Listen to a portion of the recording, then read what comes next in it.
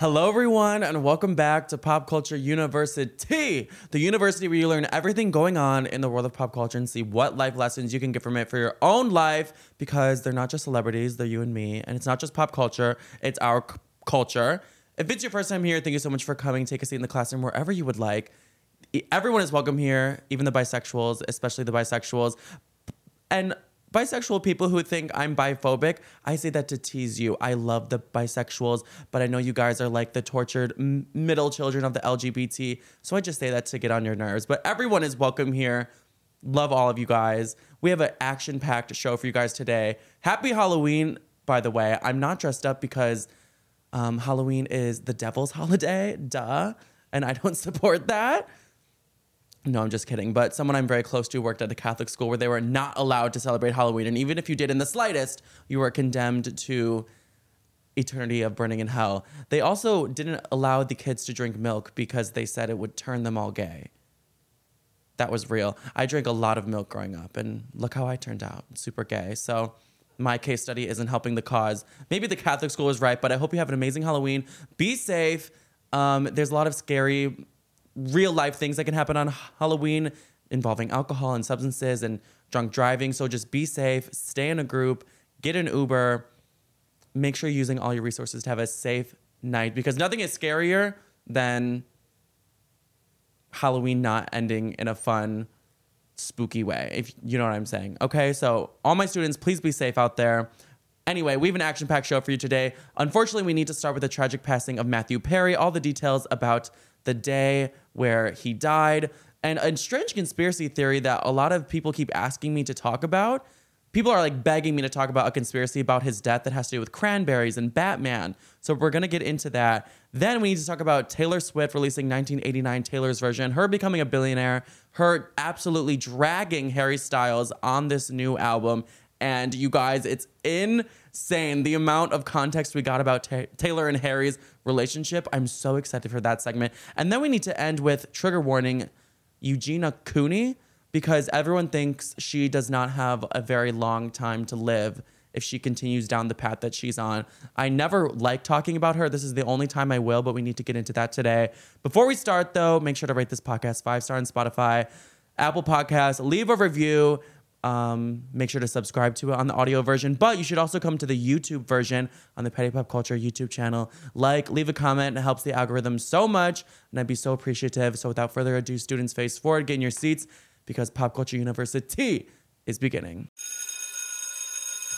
Okay, you guys, so for the bell ringer today, I really want to talk about how Kourtney Kardashian, her baby is due today on Halloween, but we weren't supposed to know that information. Travis Barker, who is just giving like golden retriever husband, he's so innocent, he's so sweet, but with that comes the excitement and enthusiasm with him having a new child and not understanding the Kardashian PR plan where you don't leak anything to the press or Kris Jenner will literally end your life, slip something in your coffee, and you will never be heard from again. Travis Barker went on a podcast with his friend talking about Blink-182, and he accidentally revealed that the baby's due date is today and that the baby's name is going to be Rocky 13 Barker.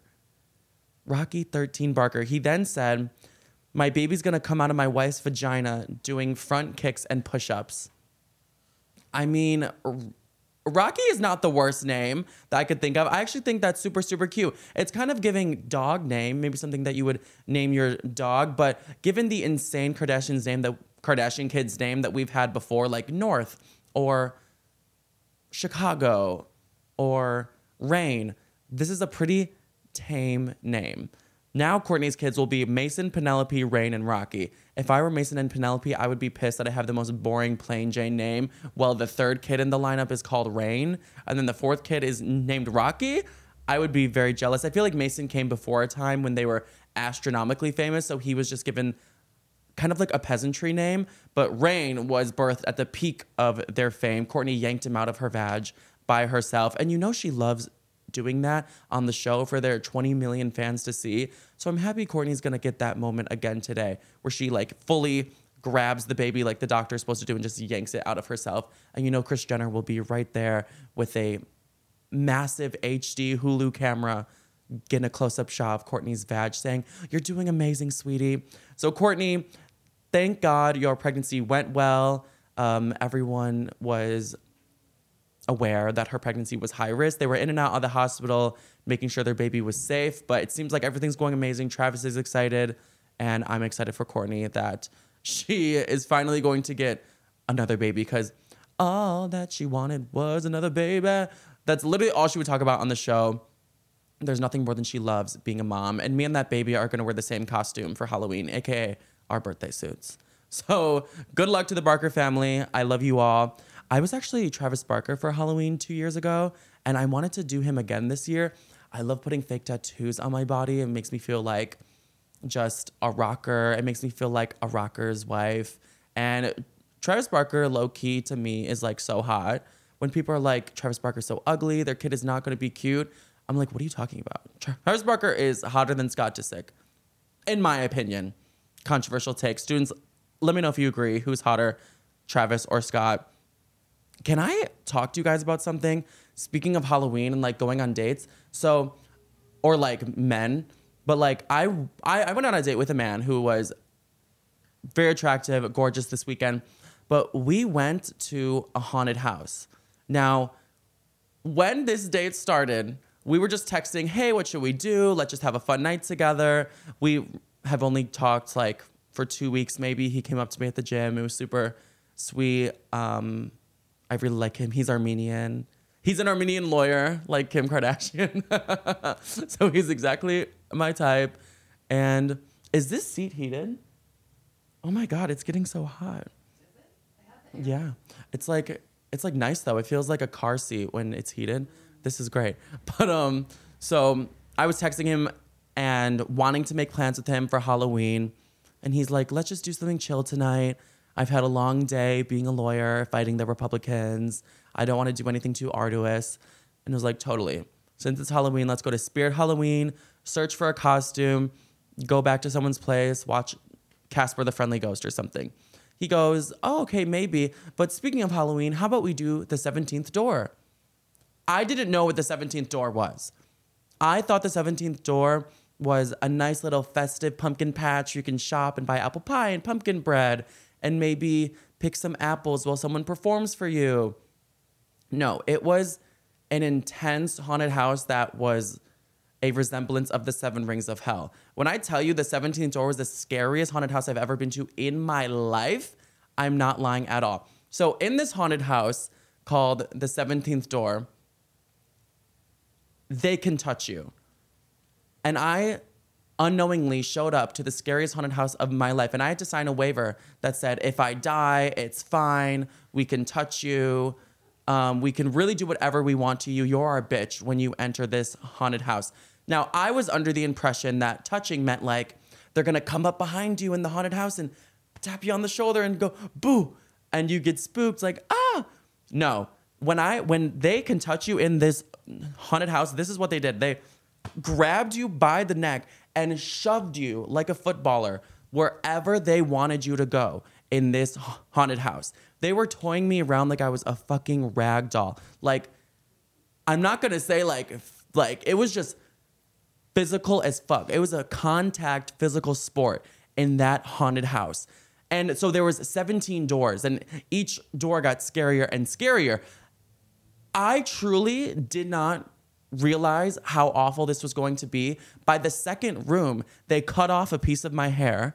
It was the barber's room. They shaved a number 17 into the guy I was with, the back of his head, because they're allowed to touch you. They're allowed to do whatever they want. They signed the waiver. There's a sign on the door that says, if you enter the barber's room, he's going to cut your hair. He comes up to me, grabs my hair in the front. And if you guys know, like, you know how sensitive I am about my hair. I'm on all these drugs to keep my hair. I get $700 shots in my head to keep my hair. So when he goes for the top, I'm like, no. And I just to like satisfy him, I'm just take a piece of the back of my hair. Please don't come the front.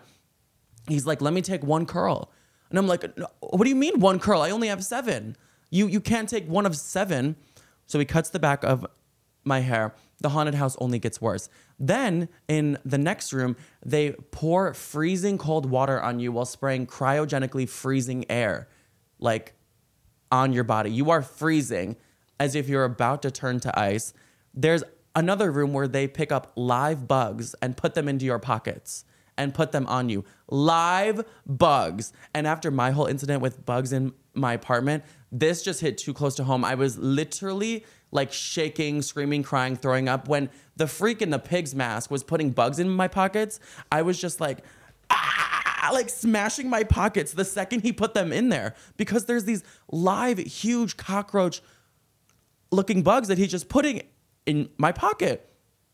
I was honestly, I've never really experienced like a true feeling of fear in a haunted house until this one. Then in between rooms, they would like cattle prod you into the next room, like shock you into the next room. If shoving you wasn't enough, they took like an electrically charged like prod, and it felt like it had metal clamps on it, like tongs. And since I somehow ended up at the back of the line, they like grabbed my ass with it and shocked me with, I swear, 3,000 megawatts of electricity. And it hurt so bad, I thought he burned a hole in my pants. Like I was given death by electrocution or something. It was terrifying. This haunted house really pushed it as far as it could go without it being a lawsuit or something, if that makes sense. Like they pushed it as absolutely far as they can go. I'm trying to think of what else happened. They like let people shoot you with ping pong balls. Oh my God. They were in the room where you just kept being shocked. There was this girl with these like magnets that would light up and spark, and she kept staring at me the whole time, and she can tell I was so scared. I was drenched, soaking wet at this point, dead bugs in my pockets. And right after I left the room, after this lady is staring at me, just loving watching me tremble and be like a puddle in her hands, she looks at me and goes, "This isn't the university anymore."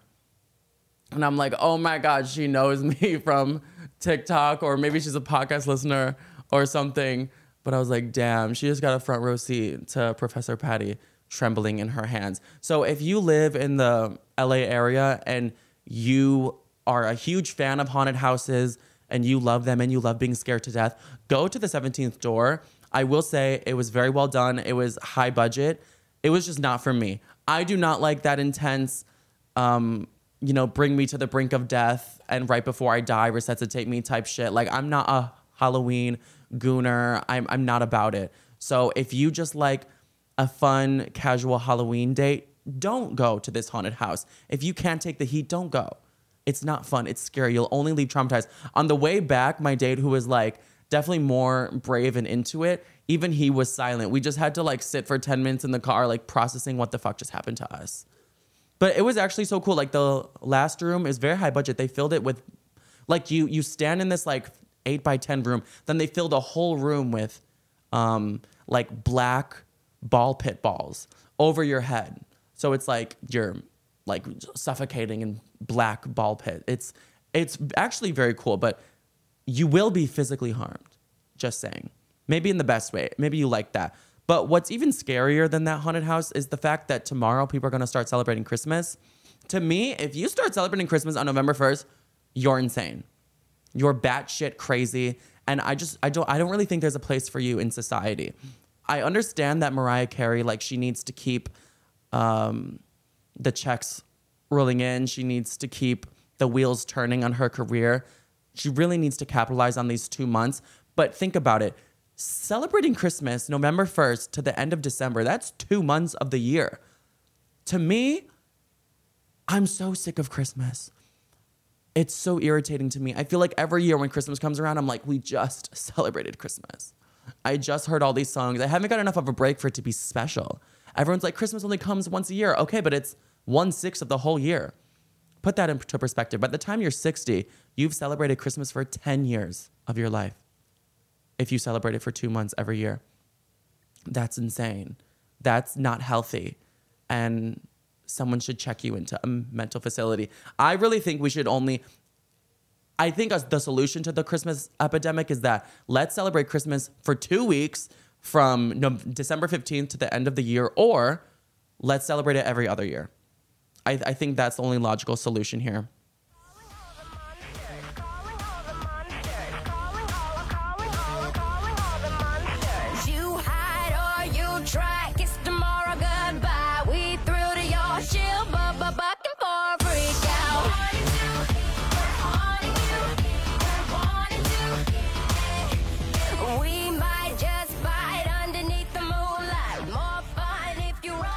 All right, students, so the first main segment I want to get in today, it's super, super tragic. I'm sure you've heard about it, is the passing of Matthew Perry. He was an iconic sitcom star, definitely a household name. I feel like no show other than Friends was welcomed into Americans' households as much. I think even to this day, it's still like ranking as one of the most frequently watched shows. It's iconic. We could say whatever we want about Friends. It's that girl. It's that show. And Matthew Perry was a massive part of that. He was 1/6 of the Amigos. He played Chandler Bing. I always loved Chandler on the show. I feel like he maybe had just that sense of humor and that charisma that really got me when I would watch. And I would always look forward to his parts of the show. I just think Matthew Perry was a comedic genius, and he really made that role his own. I was watching some interviews with him, and I love when screenwriters and like directors will ask the actor about themselves and then incorporate parts of the actor's lives into the character, especially for comedians, because that just lets them run wild with the character and really make it half them, half fiction. And no one could really make a role their own like Matthew did with Chandler on Friends. So he will be dearly missed. That is an understatement. So he died this Saturday at 54 years old. I was at the gym when that happened, and my stepdad, he was like on top of the news. 2 minutes after it was announced to the world, my stepdad sent me his text and he was like, "Did you see Matthew Perry died?" And I was like, "No, I'm surprised I didn't see that." He was like, "It just happened. I was at the gym. I like had one more thing I wanted to do, but I was like, I just left." I made the video immediately. It was so eerie too, because Matthew, he died in his home in like near the Hollywood Hills. So, and I live right next to there. So I was like, whoa, he like just died and I can like see the area where he lives. And I just thought that was so eerie and so sad. So officials received a medical call from Matthew Perry's home at about 4 p.m. on Saturday, and they found the actor in a hot tub in his house, not breathing. So basically what happened that day is Matthew Perry, he got up. It was a totally normal Saturday. He went to play pickleball with his friends. So he was like healthy. He was active. I feel like pickleball is this huge craze. I would say for middle-aged folks, but I think people on TikTok got offended when I said people Matthew Perry's age enjoy playing pickleball. That was only out of like love and respect. All my aunts and uncles play pickleball. They're in a pickleball league. My friends' parents play pickleball. I think it's just a commonly enjoyed thing. And I only called out the age of the people who do so because I was equating everyone's health to being on the same level as Matthew's. So that's why it was shocking that he died. Some things, I don't know. Some people are just so sensitive and easily triggered online and want to be offended by everything. And then it's like you have to take a second and spell out to them step for step why you said what you said in a completely not offensive way. And I don't have time to spell things out for people. So next time I'm just not going to explain myself. But yeah, so he came back from playing pickleball and his assistant was at his house and he asked his assistant to go do some errands for him. So wherever the assistant went for hours, came home, found Matthew Perry in his jacuzzi, submerged in the water, dead. He was deceased by the time the paramedics arrived on the scene. To me, that's very confusing. And I'm like, I wonder if Matthew Perry could sense he was about to die and he was like, I want to die alone. Like, I don't know. I don't know if I'm like thinking too much into it, but you know when dogs die and they like run out to the forest so they can like die alone? I'm like, I wonder if he sent his assistant away because he just felt weird. He just felt bad. There were reports that he was feeling fatigued that day. And when the assistant called the ambulance, it was apparently for him having cardiac arrest. And I know before people have heart issues, you know all the telltale signs that we hear about in school, like your arm will go numb. You'll feel like you'll run out of breath super easily no matter what you're doing. So maybe he was experiencing those symptoms and he was like, I just need to be alone in this moment. But the paramedic said that an adult male patient was deceased prior to the response arrival. The patient was found by a bystander who had repositioned the victim where the head was out of the water. Firefighters pulled the victim out of the jacuzzi, did a quick medical assessment to find he was already deceased. Matthew Perry's jacuzzi was huge, by the way. I don't know if you saw the photos of his pool, but I'm like, damn, that jacuzzi needs a lifeguard. It was massive. Like, his jacuzzi wasn't the shallow end. It was the deep end. So they did the autopsy, and they found out that no foul play was suspected. I wish I could give you a more definitive answer, even after they completed the autopsy, as to did he drown? Did he have cardiac arrest? Or which happened first? Because some people are suspecting, maybe he was using again and that caused him to pass out, drown in the pool, and that's what happened first. Or maybe he had a cardiac arrest and lost control of his body, passed out, fainted, then drowned. We don't know. And I'm sure the autopsy after it was completed, they know the answer to that, but they're not going to reveal it until the toxicology report comes out. Now, if you're wondering, well, why would they even suspect he's on something, Patty? Why are you assuming that? Not everyone in Hollywood is like that. Unfortunately, Matthew Perry has a very, very long history of addiction. So the creator of Friends said, Matthew suffered mightily behind the scenes, notably from his addiction to drugs and alcohol, painkillers specifically. He was hooked on Vicodin for years, and even well on Friends, he had been in and out of rehab many, many times. He was in a coma before, in rehab 15 times. Apparently, Matthew would say when he would watch the show back from season to season, he could tell which drug he was on. What a weird thing to like a weird time capsule to have of yourself, looking back on each season of your show and being able to tell what each drug is doing to your body. He said he was never really able to watch Friends, and I completely understand. I can't even watch a video that I posted 3 days ago because I'm like, oh my God, that's so cringy and embarrassing. That's what I always tell my friends, like, don't show me a video, don't send me snap memories. Oh my God, don't send me snap memories from over 3 days ago because I will get triggered, I'll be embarrassed. It has to be in my recent memory or I will get upset and not be able to watch it. So I understand how Matthew didn't really want to watch any of the Friends episodes back, but he said he would never ever watch them.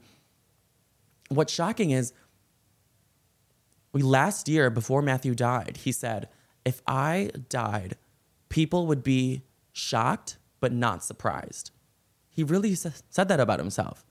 What an introspective quote to say about your own death, especially the year before he died. And it's sad because I think a lot of people did have that reaction. A lot of people were shocked. Of course, it's insanely shocking when you get the notification or someone tells you one of your favorite beloved actors and characters have died. But at the same time, I think a lot of people weren't surprised. They saw this coming just because he's been so open about his struggles. Last year, he wrote a memoir called Friends, Lovers, and the Big Terrible Thing. And it's about his life and the ups and downs, but it's a big focus on his struggle with addiction. That's what the big terrible thing is. And it's so eerie that in 2022, he released the book of his life the year before he died. I think having a memoir is so fierce and so cool. I want one. Like, that's so cool because, like, yes, we will all die at some point, but at least your whole thoughts and anything important, monumentous in your life that you think someone else would like to learn from or just know about you is in a book. Like, wouldn't that be so cool if your grandma or grandpa had a book of their life and you can just read it, thoughts directly from them? Like, Britney has one. Matthew Perry just released one. John Stamos just put out one this week too. So it's like, oh my God, even if no one buys my memoir, like no one bought Jamie Lynn Spears' memoir, I should really just write one. It'd be so boring. I'd be like, I enjoyed making peanut butter and jellies and making TikToks. But I don't know. I think it'd be just fun to have one. He said in this memoir, talking about his struggles, his comas and rehabs, that yes, it's very vulnerable putting this all out into the world, but he just wanted to make sure he did something to help people before he left. And he wants to be remembered first for his impact he had on others suffering with addiction and not Friends first. He thinks that's the most important work he's ever done. I couldn't agree more. And he said that immediately after the book's release, hundreds of people said, probably more than hundreds at this point because it's been out for like a year, has said that they checked into rehab immediately because his words were so profound and so powerful. And he just of course, reading the words of someone who suffered with addiction and then got to the other side, those are probably the biggest account and most profound story you can have that would inspire you if you're going through that to seek treatment yourself. So shout out to Matthew Perry for literally changing the lives of thousands of people before he left. Now let's talk about this whole conspiracy theory about Batman and Cranberries, because people are theorizing he knew he was about to die. And since I keep talking about this, I kind of am putting the puzzle pieces together in my mind because he wrote a memoir about his life the year before he died. And he said, I just wanted to do something to help people before he left, as if he knew he was about to die. And then that brings me to his Instagram. His last Instagram post is going so viral right now because people just think he knew this was coming. His last Instagram post was him in a hot tub, presumptuously, not 100% confirmed, the hot tub that he died in. And the caption was, "Oh, so warm water swirling around makes you feel good. I'm Matt Man." And in his previous 6 posts that he's been spamming Instagram with this month were all about how he is Matt Man, along with photos of the Batman symbol. It's odd because he took a long break from social media before he started spamming this week, and then just had this eerie series of posts. So his one in October is him and his dad, and he just says, "Here is me and my father John both holding a beverage." And it's just them together holding a beverage. That's such a weird dad post, and Matthew Perry is that dad age. So I kind of just chalked it off to that. But in my head, I'm like, you know how people take photos with your loved one before they die because everyone's like, oh, you should get a last photo. I'm like, do you think he was taking a photo with his dad because he knew something was coming? And then he just kept posting about Batman, but also calling himself Matt Man. He goes, "No need to worry, everybody. I got the streets tonight." And it's a photo of a Batman poster. His next one said, "Sleep well, everyone. I've got the city tonight. Matt Man." There's a sign that says, "Batman plays pickleball." And we know he died right after playing pickleball. And that was one of his last posts. Then his post after that is him. This is so eerie and creepy, this post. People were saying this video is going to be in conspiracy theory videos one day. And look, fast forward 3 days later, I'm making a conspiracy theory video about it. It's just him putting 3 cranberries on a table. That's it. That's the video. His fingers just put the cranberries on the table. If that's not some foreshadowing, eerie conspiracy shit, I don't know what is. This is the video that conspiracy theories are made of. The post after that is him recording the moon, and it just says, "Do you understand what I'm trying to tell you? I'm Matt Man." We get it. Matthew, you're Matt Man. We love that. We will call you Matt Man, but we don't know what you're trying to tell us. And then his last post was, "Oh, so warm water swirling around makes you feel so good. I'm Matt Man." People were putting all this together. He loves Batman. Yes, that's a very known fact about him. But the last chapter of his memoir, aka the story of his life, is called Batman because he compares his struggle with addiction to that of Batman, to the story of Batman. He said his addiction would make him live alone in his bat cave a lot of the time. He feels like he's Batman because he's overcome, he's conquered, he saved himself, and now he's saving others who go through addiction. And I think that's awesome. I think that's super inspiring. And he's definitely earned the title of Matt Man. But some people are wondering, did he keep calling himself Matt Man because he knew this was the last chapter of his life, just like the last chapter of his book? There was a lie going around online that he wrote in his book, "If I ever need help with my addiction and I want to send out a sign, I'll put the bat symbol, or I'll send out the bat signal." That he didn't say that in his book. A lot of people were just saying that. He said, if I ever need help, what he'll really say to us is, "I just want to be alone and by myself in my house right now. I don't want to go out. I don't want to be by anyone." He said that's the sign that something isn't going well. Batman was always a good sign to him. But I do agree with the theory. Maybe this was him like coming to a close on his life and posting about Batman. And just the eerie caption, do you know what I'm trying to tell you? Do you understand? That is so eerie. That is so conspiracy worthy. And I could see the BBC documentary about it right now. Also, the fact that he mentioned the pickleball and Cranberries, like, it's weird that he posted about the pickleball, then died after playing pickleball. The Cranberries, there's a band called the Cranberries where the lead singer died in a bathtub by drowning.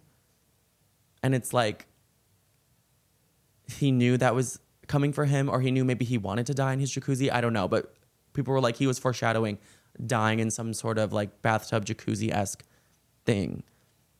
And then the video of the moon, he died on October 28th when there was a full moon. So it's like, wow, he was telling us when, where, how. And then the last photo was him in the jacuzzi, and that was the setting of where I was going to die. So maybe he knew that was coming. I don't know. Maybe his doctor told him some impending bad news. It all just makes me scared for him in a way. Also, do you guys realize that celebrities always have some eerie last Instagram post before they die? That scares me so much. Remember XXXTentacion? I don't know if I'm saying his name right, but his last post was like, you know, if I die soon, this will be my legacy, blah, blah, blah, blah. And then he like died the next day. It's like, whoa, he foreshadowed his own death. How do celebrities know? Did they sell their soul to the devil? Did they know something was about to happen to them? Because like normal people don't just die in their jacuzzi in their backyard. Like that's a celebrity thing. In your Pacific Palisades home. It's just giving Illuminati conspiracy. Not to make his death about that, but y'all were begging me to talk about this. So don't come for me in the comments, okay? You're welcome for talking about this. Want this to get crazier, students? Do you want it to get crazier? In his Diane Sawyer interview the year before he died, he said that he prayed to be famous. All he wanted to be famous. And he would say prayers to God like, God, do whatever you want with me, but please make me famous. Whoa. So it's almost as though that in itself could spark a lot of conversation about, did he finally get what he always wanted in exchange for something, in exchange for his soul? And you know those movies where someone sells their soul and then at the end they like get all panicked and nervous because they know their like time to pay up is coming and then they die? It's like maybe he knew that was about to happen and it was time to pay up or something. But yeah, he said it was a dark day for him when he realized fame wasn't going to fix what was broken inside of him. Totally. And I feel like addiction only would grow with money and power, obviously because your addiction has the resources to thrive.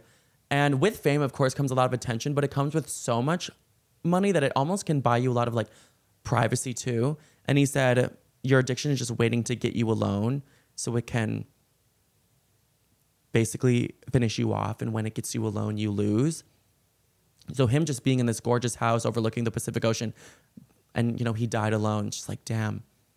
I'm kind of hoping like the toxicology reports come back negative, of course, because you don't want the story of someone who's suffered through that to end that way. Not saying like, you know, I'm hoping they come back with cardiac arrest and that was the reason. I'm not hoping for anything. I think it's tragic no matter what, but we definitely don't want that to be the ending for him. Yeah, so just be careful what you wish for in that aspect too. He wished to be famous, but it may have made his problems even worse. The fame with friends almost immediately started to consume Matthew and was not good for him. He said that he would show up to the friend's set often blindly hungover to the fact that he could barely function. My grandma would always say, you're not an alcoholic until you can't show up to work the next day and get your work done. I don't think that's how that works. I don't think that's the diagnosis there because he clearly was an alcoholic, but he would still show up to work and get his work done.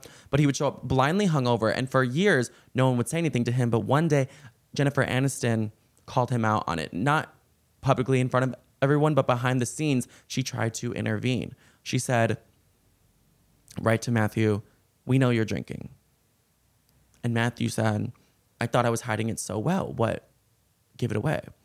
And she goes, "We could smell it on you." So the whole cast tried to intervene, uplift him. And in the end, it definitely did help him get sober. As far as we know, he was sober in the end.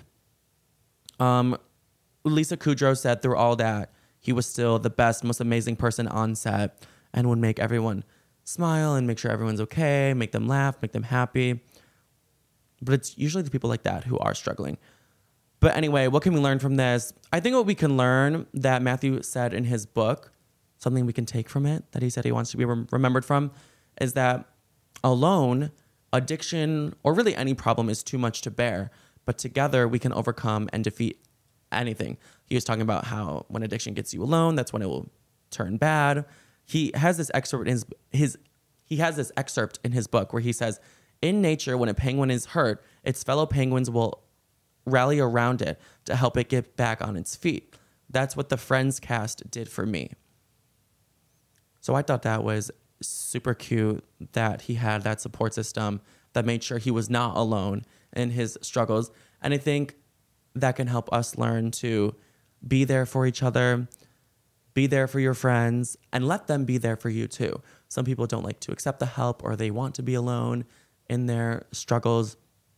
But like Matthew said, together we can overcome anything. And I don't want to get all cringy and sing the Friends theme song, but I'll be there for you because you're there for me too. It's just cute. And they really all were there for him in the end. They put out a statement, the Friends cast. It was very general for now. I'm sure they're honestly just in so much shock because this was like their brother. They said, "We are also utterly devastated by the loss of Matthew. We were more than just castmates. We were a family. There is so much to say, but right now we're going to take a moment to grieve and process this unfathomable loss. In time, we will say more as and when we are able to. For now, our thoughts and our love are with Maddie's family, his friends, and everyone who loved him around the world." And people were like going to the Friends building in New York and paying their respects. So rest in peace, Matthew Perry. We love you and thank you for everything. If she's got blue eyes, I will surmise that she'll probably date her. You dream of my mouth before it called you a lying traitor. You search in every model's bed for something greater, baby. Was it over when she laid down on your couch? Was it over when he unbuttoned my blouse? Come here, I whispered in your ear in your dream as you passed out, baby. Was it over then? And is it over now? Oh my God, did you guys see this weekend that at a hockey game, the hockey player that died like on the ice? It was honestly the saddest thing I've ever seen in my life. I saw it on a TikToker's page. His name was Adam Johnson. He was 29. So young. Obviously a promising, super successful man for his age. Worked his whole life to become an NHL player. And then he was overseas, like, doing something for the NHL, some, like, international thing just for a moment. I don't really know how the NHL works at all. Sorry. I am from Chicago, though, and, like, when I grew up, I was like in that time period when the Blackhawks kept winning. So I actually did watch hockey sometimes. And it's so fun. Like, it's so fast paced. It's so intense. And then they like will take off their helmets and just start fist fighting. It's like a variety show. Watching hockey is so fun. Like, there's always something going on, but it is probably like one of the most like intense sports. I could never play hockey. I didn't even want to try growing up because I'm like, no, not for me. I'm not about that apple scrapple life. But this weekend, Adam Johnson, he was playing a game, and honestly, it seemed like the most innocent of collisions between him and an opponent. They they hit each other so fast going for the puck, and something happened where the blade of the ice skate of Adam's opponent hit his throat and slit his throat on the ice in front of everyone. And they stopped the game immediately. They ended the game. They suspended the game. They did not finish the game because he fell on the floor in the video, which I won't show out of respect. And I mean, I saw it on Twitter like immediately when I searched his name, but I noticed they were starting to like take it down from a lot of posts, but I saw it right before they did. And the ice just immediately was like covered in blood. Like it was like spewing blood, giant red puddles. And then it seemed like he could barely even like ice skate off of the ice. And he was just like holding his neck like down, like staring at the ice as he got off of it. And then apparently he died like shortly after arriving at the hospital. But it was the scariest, most awful, tragic thing. And it really just puts into perspective like the fragility of life. Because I'm sure Adam was just like, you know, thinking he's gonna go home and eat dinner and thinking what he'll do for dinner, or what he's doing for Halloween and the next week. And then all of that is over in the most momentary, like innocent collision ever. And I'm sure this will change the hockey world forever. And they have so much padding, but I'm sure they'll add more to the neck area. I would always think that though, like those ice skates are like knives. Like that's just very, very scary. So, but what a sad way to go, because he was probably so confused in that moment. Because one moment you're like alive and fine, and then the next like you're losing all your blood and you can't even speak, you can't even say bye to anyone because like you can't talk. Like, oh, I could like cry just thinking about it. But rest in peace to Adam Johnson. All right, students, on to something more lighthearted, happy. A lot of tragedy going on in the world everywhere this week, this month, this year. Or it's honestly just like a constant thing in the world, like terrible things going on. And last week, I don't know if you saw my TikTok, but I was like, I'm gonna take, you know, a few days off of posting just out of respect, paying my respects to give attention to what's going on in the world and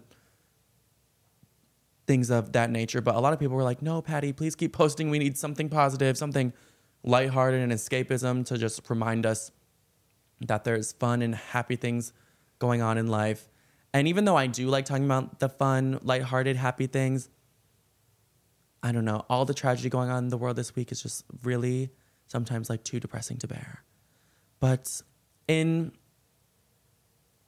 the honor of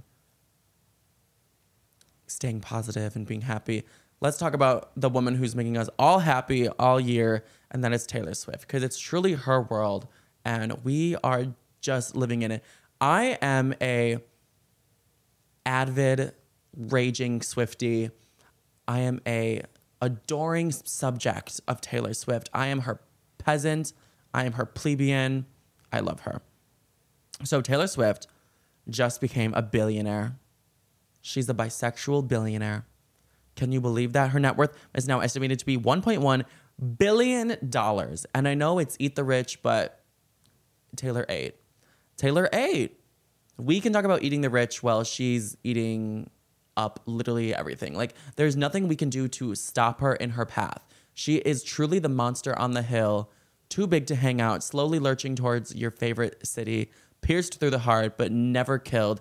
She is monstrously sized famous. It's so insane right now because she has the #1 movie, #1 song, and the #1 album. Can we just take that in? She's so powerful. I'm so afraid of her. I'm literally terrified of her because of the power she has amassed. Like, is there a checks and balances system in play here with celebrities to stop one of them from getting too much power? At this point, I think she could win the presidential election. She could win the world election. She basically has. Like, she's won the people's vote. And my thesis statement that I put out like 5 months ago that she is Michael Jackson level famous is just proven right every single day. So you're welcome for that. And you're welcome for being the first one to say it. So now all of you guys can say it. I took all the heat and the hate for it. And everyone outraged on Twitter and their pitchforks and telling me to go jump off of a really tall something. You're welcome. But she is a billionaire now because of the Eras Tour movie, of course, and because 1989 Taylor's version just dropped this week. 1989, it's so insane because I was 14 when that dropped, and now I'm 23 when the new version dropped. And I'm loving like the re-record era because I just understand the songs more deeply, which is a bad thing because they're all about heartbreak and like self-loathing and like all the uncomfortable, unpleasant feelings of life. But it's like, wow, like she really is my therapist in that way. But the album is going to do more than 1.2 million in its first week of sales. Your favorite couldn't even dream of doing 1.2 million albums in their whole career. The fact that she's doing that first week of sales for a bunch of songs that already came out, like what game is she playing here? It's almost like she's making it look too easy. She is such an icon, such a legend. She has us foaming at the mouth, like rapidly consuming this music that we already know what's going to happen. Like, would we watch a movie that we like in theaters that we already know exactly what's going to happen this avidly? Probably, if Taylor Swift was involved. It's going to exceed the original 1989 era, which was like a juggernaut, a pop classic the second it came out. So the fact that she's out selling it, I would have never been able to predict that that was going to happen. The album already has 1 billion streams on Spotify in 3 days. 1 billion streams on Spotify in 3 days. To put that into perspective, Katy Perry's last album, I think, is like still struggling to get like 300 million streams in total. 1 billion streams in 3 days. What the fuck? That's insane. That's like everyone on earth. Like streamed has been streaming her album nonstop. Like I said, I'm afraid of her. It's too much power. Do you know who else is afraid of her? Selena Gomez. Because Selena Gomez says that Taylor Swift, allegedly,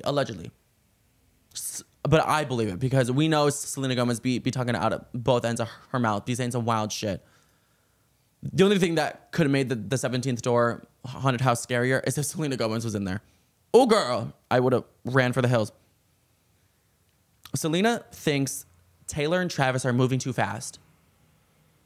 According to Page Six, there was sources very close to Selena that says she is worried that Taylor is basically just taking this rendezvous to the next level, giving Travis way too much too quickly in terms of fame and exposure and potentially using her and all those things. And Selena just thinks they're moving too fast. Do you know the source for that quote? Hailey Bieber. I'm kidding. It wasn't Hailey. I love the responses to this news that was going around. Like everyone on Twitter was just roasting Selena. They said, someone on Twitter, she wants her best friend to be lonely and miserable just like her. I didn't say it. This person said, Taylor's moving on too fast and Selena is not moving on from Justin at all. This person said, maybe she should try moving on too. Now, I'm not going to say they're right, but I'm not going to say they're wrong. Look, I'm trying to work on my relationship with Selena Gomez, but she's just turned me into like such a non-believer of the Selena message. And honestly, I'm no longer keeping one eye out for Selena. I just don't really care. Apparently the Haim sisters also think Taylor is moving on too fast. Now the Haim sisters to me are like a real cult of witches. Wait, what's the name? They're a coven. I mean, they're fierce though. I'm obsessed with them. So I wouldn't take what they say lightly. I really do like the Haim sisters. I respect them. So everyone thinks she's moving on too fast. Like I said last episode, yes, I think she's moving very quickly as well.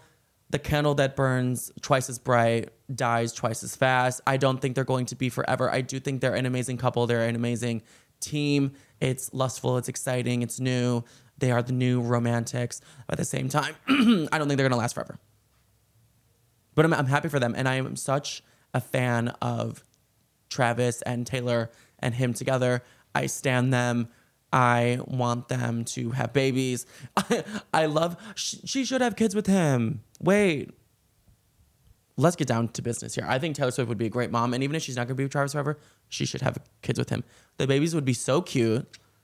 And everyone being them for Halloween is so hilarious to me. Like, everyone is dressing as Taylor Swift with her bangs and her fuck-ass bob in the Chiefs outfit. And then Travis in his, like, 1989 paint suit with the mustache. I would never grow a mustache for the sake of a Halloween costume. I'm just saying. I don't think mustaches are cute. And I'm not going to take any influence from Tom Cruise. All right. So Taylor Swift also wants us to know that she's not bisexual. But we'll talk about that next episode just for the sake of keeping that aura alive and not debunking it for another week. But anyway, okay. So this is a segment that I'm really excited to get into. Harry Styles and Taylor Swift are, I think, like madly in love. And I want to talk about how they never go out of style, how they will get back together one day, and how all the vault tracks on 1989 connect to Harry Styles. So we're just going to go through a journey here. Greetings, loved ones. Let's take a journey. We're going to go on a journey here from how all of Taylor's songs about Harry Styles connect. Everyone thought we were going to get a 1989 Harry Styles feature, but no, we're getting a Harry Styles roast. We kept asking Taylor, please duet with Harry, but Taylor heard, destroy Harry. And that's kind of what she did. So if you don't know, Taylor Swift and Harry Styles dated from late 2012 to early 2013-ish. That's around the time that she was crafting 1989. We know that. They got into a famous snowmobile accident right before Christmas in December 2012. This was, everyone knows gay guys can't drive, and Harry Styles was driving. Not saying he's gay because he's straight, but we know Out of the Woods is about Harry. So let's start there. We know Out of the Woods by Taylor Swift is about Harry Styles. That's confirmed because of the lyrics. Also, in this segment, I will be doing a lot of singing. Some people don't like when I sing. They say I'm tone deaf or something. I think I'm amazing, and I would give myself the golden buzzer on America's Got Talent. She said, remember when you hit the brakes too soon? 20 stitches in the hospital room. When you started crying, baby, I did too. We know that's about Harry Styles because that's clearly about the snowmobile accident. I love how Taylor Swift is like, I'll never say who my songs are about. But she'll put such like obvious evidence in there where she doesn't really have to say it. And I love just like the plausible deniability of her not necessarily kissing and telling and like telling the whole world to come for these men. She's like, what? I never said your name, but it's like, you're obviously talking about Harry. And I love that about her. Keep spilling the tea, and she knows we love it. So Taylor, we love you. Thank you. She continues and said, your necklace hanging from my neck, the night we couldn't quite forget, when we decided to move the furniture so we could dance, baby, like we stood a chance. 2 paper airplanes flying. So that's just further proof that it's about Harry because there's a lot of photos of them with matching necklaces of 2 paper airplanes. So your necklace hanging from my neck, 2 paper airplanes flying. Out of the Woods is about Harry Styles. She said their relationship gave her a lot of anxiety. And the phrase Out of the Woods is like a phrase for, are we in a safe space yet? Can I have peace of mind yet? No. You will always have anxiety and you're not out of the woods yet. So she said their relationship gave her a lot of anxiety. It seemed like they would break up and get back together. There'd be other girlfriends in between. It would drive her kind of crazy. That brings me to Style. We know that Style is also about Harry Styles because of the lyrics. You got that James Dean daydream look in your eye. And I got that red lip classic thing that you like. When we go crashing down, we come back every time because we never go out of style. We never go out of style. You got that long hair, slicked back, white t-shirt. That was confirmed to be about Harry in Harry's song, To Ghost. So now we're bringing in Harry songs too. Harry really is a good songwriter as well. And I never really dove deep into the lyrics of his songs, but this was just so fascinating to me reading these lyrics from To Ghost. I think that was on his debut solo album. He said, same lips, red, same eyes, blue, same white shirt, couple more tattoos, but it's not you and it's not me. So he's very clearly referencing Style, red lips, white t-shirt, but it's not you this time. And I like how Taylor and Styles is like, we come crashing down, we break up, but we come back every time, we get back together. It's this endless cycle. And 1989 Taylor's version just really completed the picture for us because the vault tracks, she like really withheld the tea. I thought the vault tracks would be just so fun and dancey and lighthearted, but like no, she really held back all the tea on the vault tracks. I think just because she wanted 1989 to be more of like a pop, like anthemic, not so brutally autobiographical as the ones before, just very poppy. But on the vault track, Is It Over Now, which I think is my favorite vault track, it's being sent to radio, so it's going to be the single. Is It Over Now? She sings, when you lost control, red blood, white snow. When you lost control of the snowmobile, there was red blood on the white snow. Blue dress on a boat, your new girl is my clone. There's a photo of Taylor wearing a blue dress in the back of a boat that was so famous right after her Harry Styles breakup, and all the articles that used that photo were like, Taylor Swift looks upset on the back of this boat, fresh off of the Harry Styles breakup. So when it says blue dress on a boat, your new girl is my clone, it's just so funny because I instantly thought of that picture where she just looks like a meme of like a pissed off girl like in the back of a boat, like turning her head, not having it. She's just pouting so fabulously in the most iconic of ways, and she looks gorgeous. So in Harry Styles' song From the Dining Table, is that the title? From the Dining Table? He sings, woke up the girl who looked just like you, I almost said your name. Comparative to the line, your new girl is my clone. And we know that right after dating Taylor, he dated 33-year-old model Kimberly Stewart, who has that same blonde hair, the same red lipstick, the same blue eyes. And everyone was like, whoa, Harry's dating Taylor's clone. Then let's go back to Is It Over Now? She said, let's fast forward to 300 awkward blind dates later. If she's got blue eyes, I will surmise that you will probably date her. You dream of my mouth before it called you a lying traitor. You search in every model's bed for something greater, baby. Was it over when she laid down on your couch? Was it over then? And is it over now? Oh my God, I could scream because these lyrics are so interconnected. And then if we go back to Out of the Woods, she says, iconically, about a couch. Looking at it now, it all seems so simple. We were lying on your couch. I remember.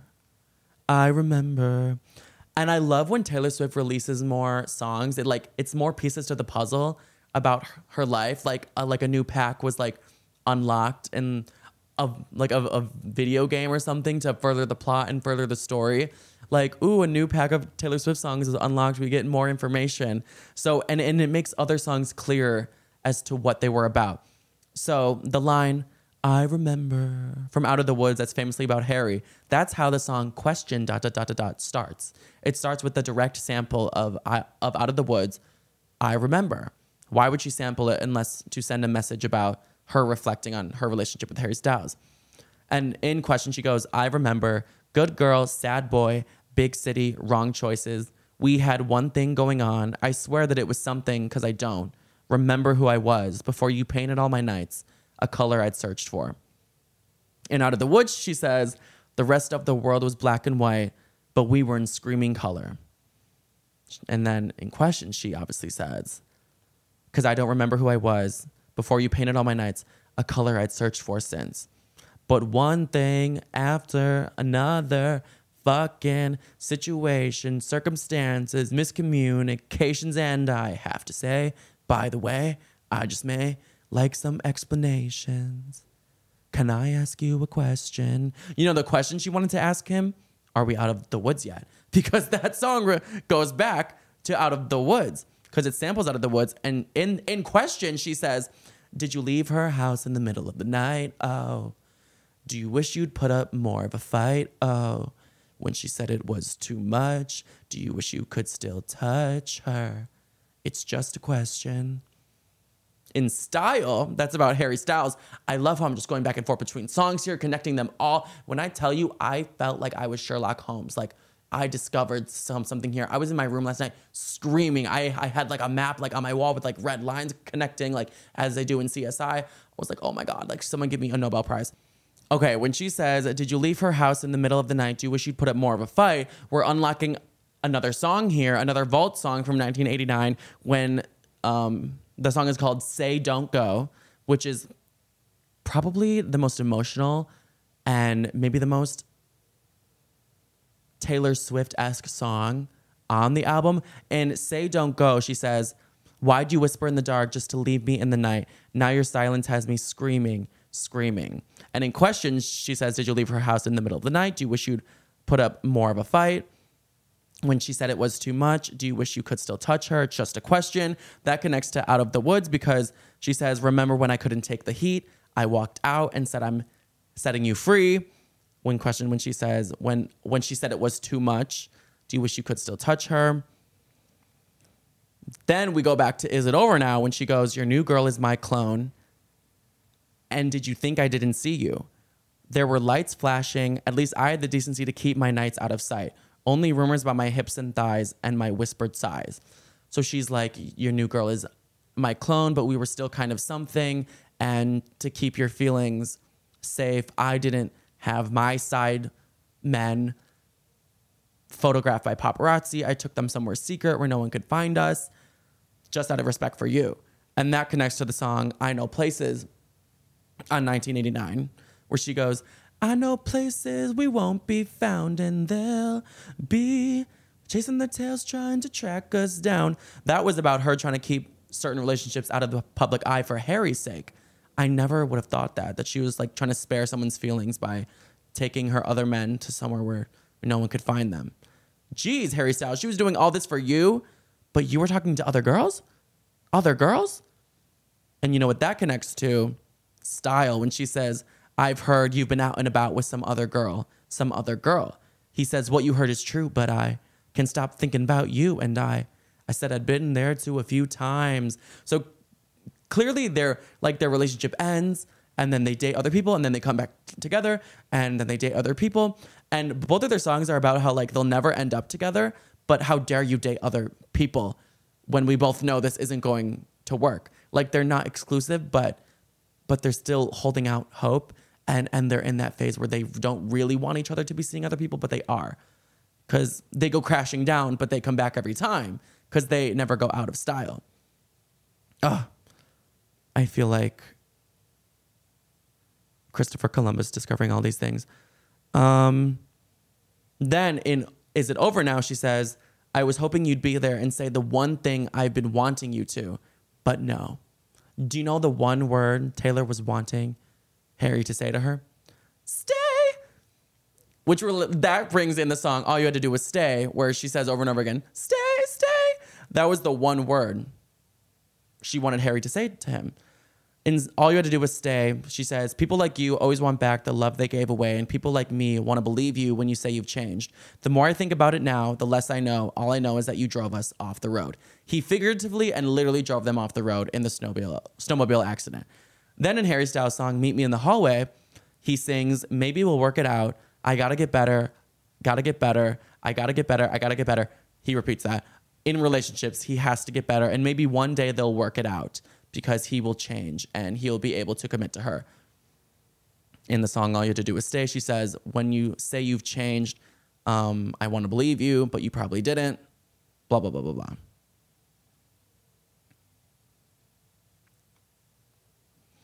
And then just to wrap this all up, in the song Is It Over Now, she says, "Was it over then? And is it over now?" That's such a cute thing to like say though, because their relationship ended so many times and she was probably pretty sure when he has a new girlfriend, it was over then. But then she hears that him and his new girlfriend broke up and she's like, "But is it over now? Can we get back together?" Because you know what she says in Style? They never go out of style. So they could come crashing down, but they'll always come back because they never go out of style. And I just think this paints a very clear picture of their relationship. And Taylor's such a songwriting genius and builds this like multiverse of madness of her songs that you collect over the years. And it completes a puzzle. And she's just so eloquent with telling us exactly how she felt in a relationship without telling us exactly how she felt. And I'm just so obsessed with her. She's truly the Shakespeare of our time, the number one songwriter and artist of our generation. And I could say that quite confidently. I just love her so much. Fans are kind of like coming for Harry right now that she's kind of said all these extra things about him. You know, maybe he kind of put her through some hell. He wasn't the best boyfriend. He may be like a shitty man to date sometimes, but it seems like Harry Styles is aware of that because in his song Boyfriends, he reflects on how he's kind of been a bad boyfriend in the past and he could get better. Clearly, the lines I said earlier where he repeats, I got to get better. It seems like he was self-aware of that. Hopefully now, many years later, he's changed. But do we hate Harry after all this was revealed? No, he's not getting the Jake Gyllenhaal treatment. He's not getting the John Mayer treatment. Honestly, this made him move up in my head in the Taylor Swift boyfriend ranking. It just, I love to learn more about them. I love that Taylor was kind of going through it, but also loved it at the same time. Like it seems like some like masochistically and enjoyful, pleasant pain that she was putting herself through. And they just both just seem to have some level of fun in their relationship. And do I think he's a cheater? No. I think they were both just like young and they were never truly exclusive, going back and forth, hoping it was going to work out. And then they realized it was not going to, but I don't think there was ever cheating. I don't think he's a bad guy. I just think they had such chemistry that it was almost like explosive. Like having chemistry with someone could be good or bad.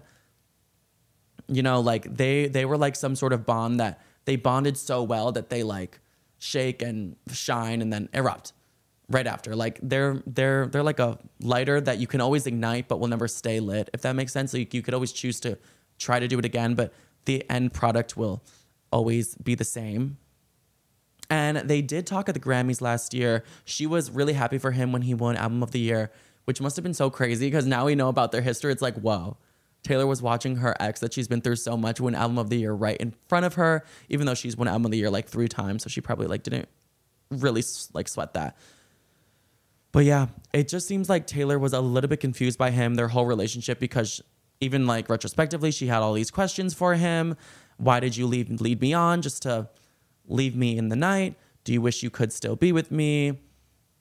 Are we out of the woods yet? It just seems like he confused her and was kind of like this inconsistent boyfriend, and that got her very anxiously attached to him. But I do think the high was worth the pain for her, so that's why she kept going back, and she would probably do it again. But what can we learn from this? I think we can learn from this like cycle of their relationship that always ends up in the same place. I think that we can learn for us, like our relationships with people, whether it be romantic or our friends or family or whatever, like if we choose to go back to it, no matter what we try different, or if we try to force it or try to be someone else, the end result is always the same. And I love the quote in Style when she says, "And I should just tell you to leave because I know exactly where it leads. But I just keep watching us go round and round each time." Like, if you enjoy it, if the high is worth the pain for you, continue that, sure. But just know it's always going to end up the same exact way. There's no changing the ending there. Well, thank you guys for joining me today here at Pop Culture University. I am so happy I got to get all of that Taylor Swift and Harry Styles fandom off of my chest. It was like driving me crazy all week ever since 1989 Taylor's version came out, and I'm just so thankful that you guys will like enjoy that as well and like to listen about it and hear about all the mess. So yeah, thank you for joining me. If you're watching on the visual version, please leave a comment, helps the algorithm so much. Subscribe for more. Even if your comment is literally about nothing, I would appreciate it so much. Spotify, 5 stars, Apple Podcasts, 5 stars. And yeah, next week there's a lot that I already want to get into, like the whole Eugenia Cooney mess and how people think she's about to die. And I want to talk about Taylor Swift refuting the bisexual rumors next week. Maybe I'll do an episode before then. But yeah. Oh my God, I'm going to BravoCon in Las Vegas this week, so I'm very excited for that.